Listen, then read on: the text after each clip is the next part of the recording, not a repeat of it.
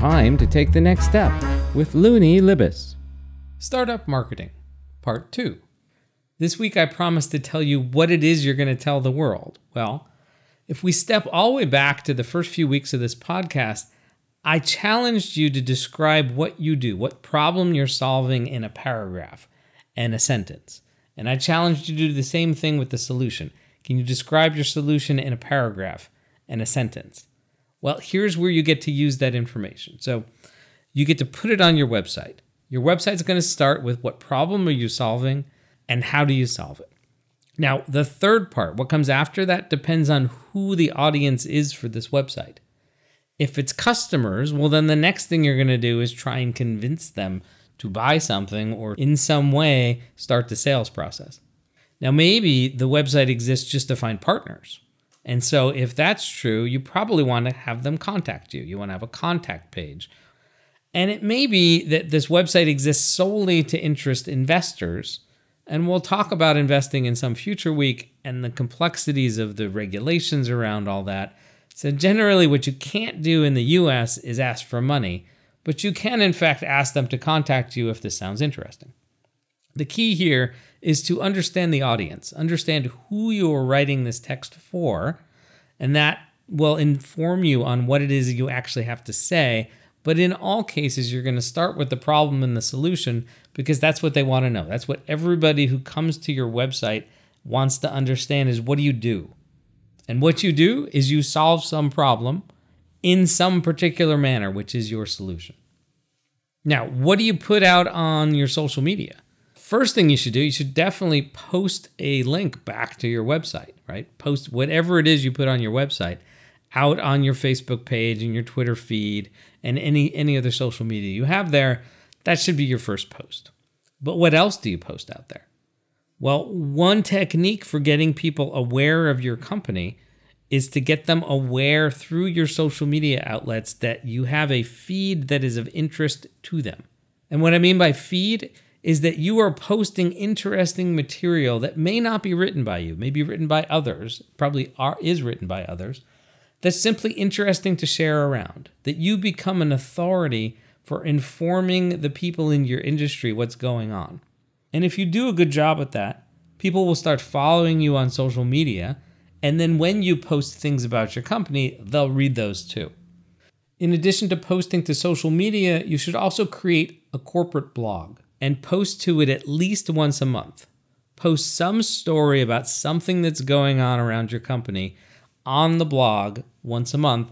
And again, the blog is usually an add-on or something built into your website, right? So if you're in WordPress, every WordPress site is a blog. And if you're on Squarespace, you can add in a blog. And if you're using a site that helps you create a single-page website, well, then you can go to a site that helps you make a blog like Medium or Blogger, and you can simply create a blog over there and point to it with your single-page site. The reason you want to have a blog is because these are then stories that other people can share when they're doing these same content marketing techniques.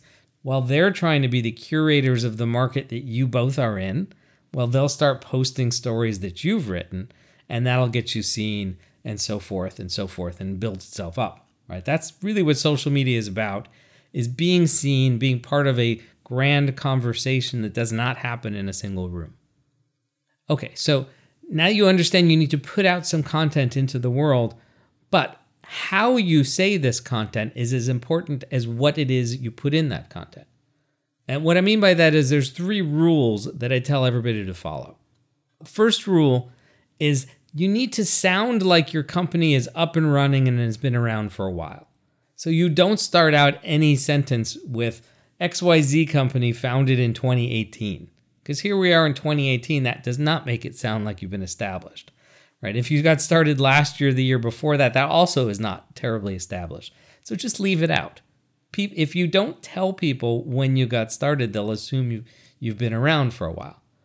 It also means when we say established, well, that means you have a good-looking, modern-looking website, right? It means you have a good logo. It means it looks like you have someone professional who's worked on your marketing materials.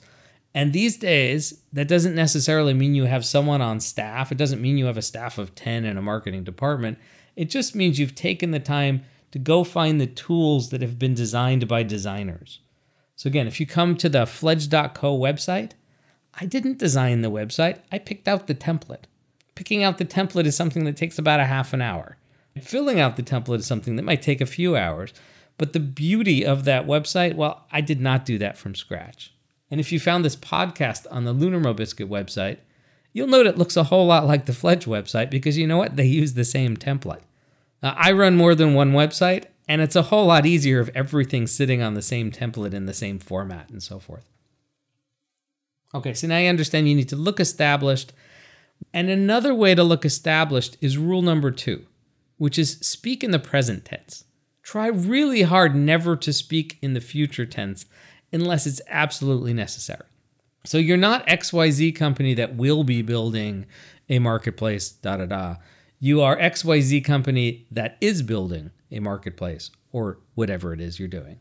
Because if you're listening to this podcast, you are working on your business plan. And if you're working on your business plan, you are in fact doing your company.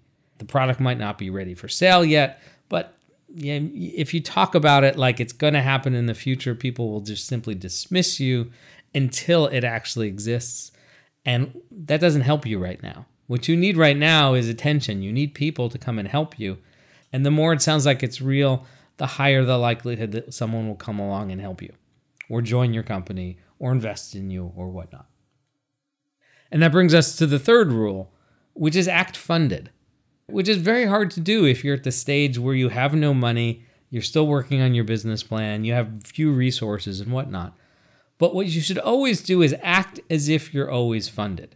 And here's what I mean by that. Again, last week I talked about making a logo. The Fledge logo cost me $305. It looks gorgeous. It looks like it was created by a high-end studio. The first Fledge website was professionally done. It's not quite as good as the current website, but still, it looked professionally created. It looked like I spent thousands of dollars on that. And really, what was it? It was about a $50 template, a $10 a month subscription to host a WordPress site, and maybe about 2 days of my time to throw all the pieces together and throw all the images on there to make it look great. But you know what the result was? Well, the result was everybody thought that this company existed forever. Even though it was brand new and it was in fact 2 days on the internet, it still looked like it had been around for a while. And I had been blogging for a while, so I took one more trick, was to take some of my old blog posts and post them on the Fledge blog so that it didn't look brand new either. It looked like it had been around for a while. Other ways to look funded: print good business cards. Don't go to the local stationery store and print really simple business cards.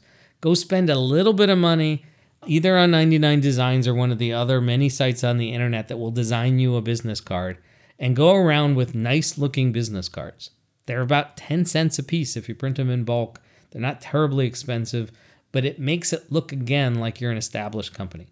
And then there's lots of little things you can do. If you're invited to go speak in an event and they're giving you a table to present at, all you need to put on that table is your logo. You can print a little sign at the local printer, your business cards, and maybe one of those fancy pop-up signs. You know what those things cost? They're about $100. They're not terribly expensive. And when you have your logo created on the internet, make sure they give you a file like an Illustrator file or an EPS file, and then you can simply upload that to the company that does the banners, and lo and behold, for $100, you can have a pop-up banner. Again, it makes it look like you are a funded company instead of one or two people who are struggling to try and find some help. If you follow this advice, you put out that content, well, you know what? In a few weeks or a few months, you are an established brand. You do look real because you are real. And now you get to the next part, which is so does every other company, right? Everyone else is going to follow this advice too. So the next thing to worry about in terms of marketing is how you stand out across all this noise, how you stand above all this noise. And the answer is simple to explain, but really hard to do. It's all about purple cows. And we'll talk about that next week.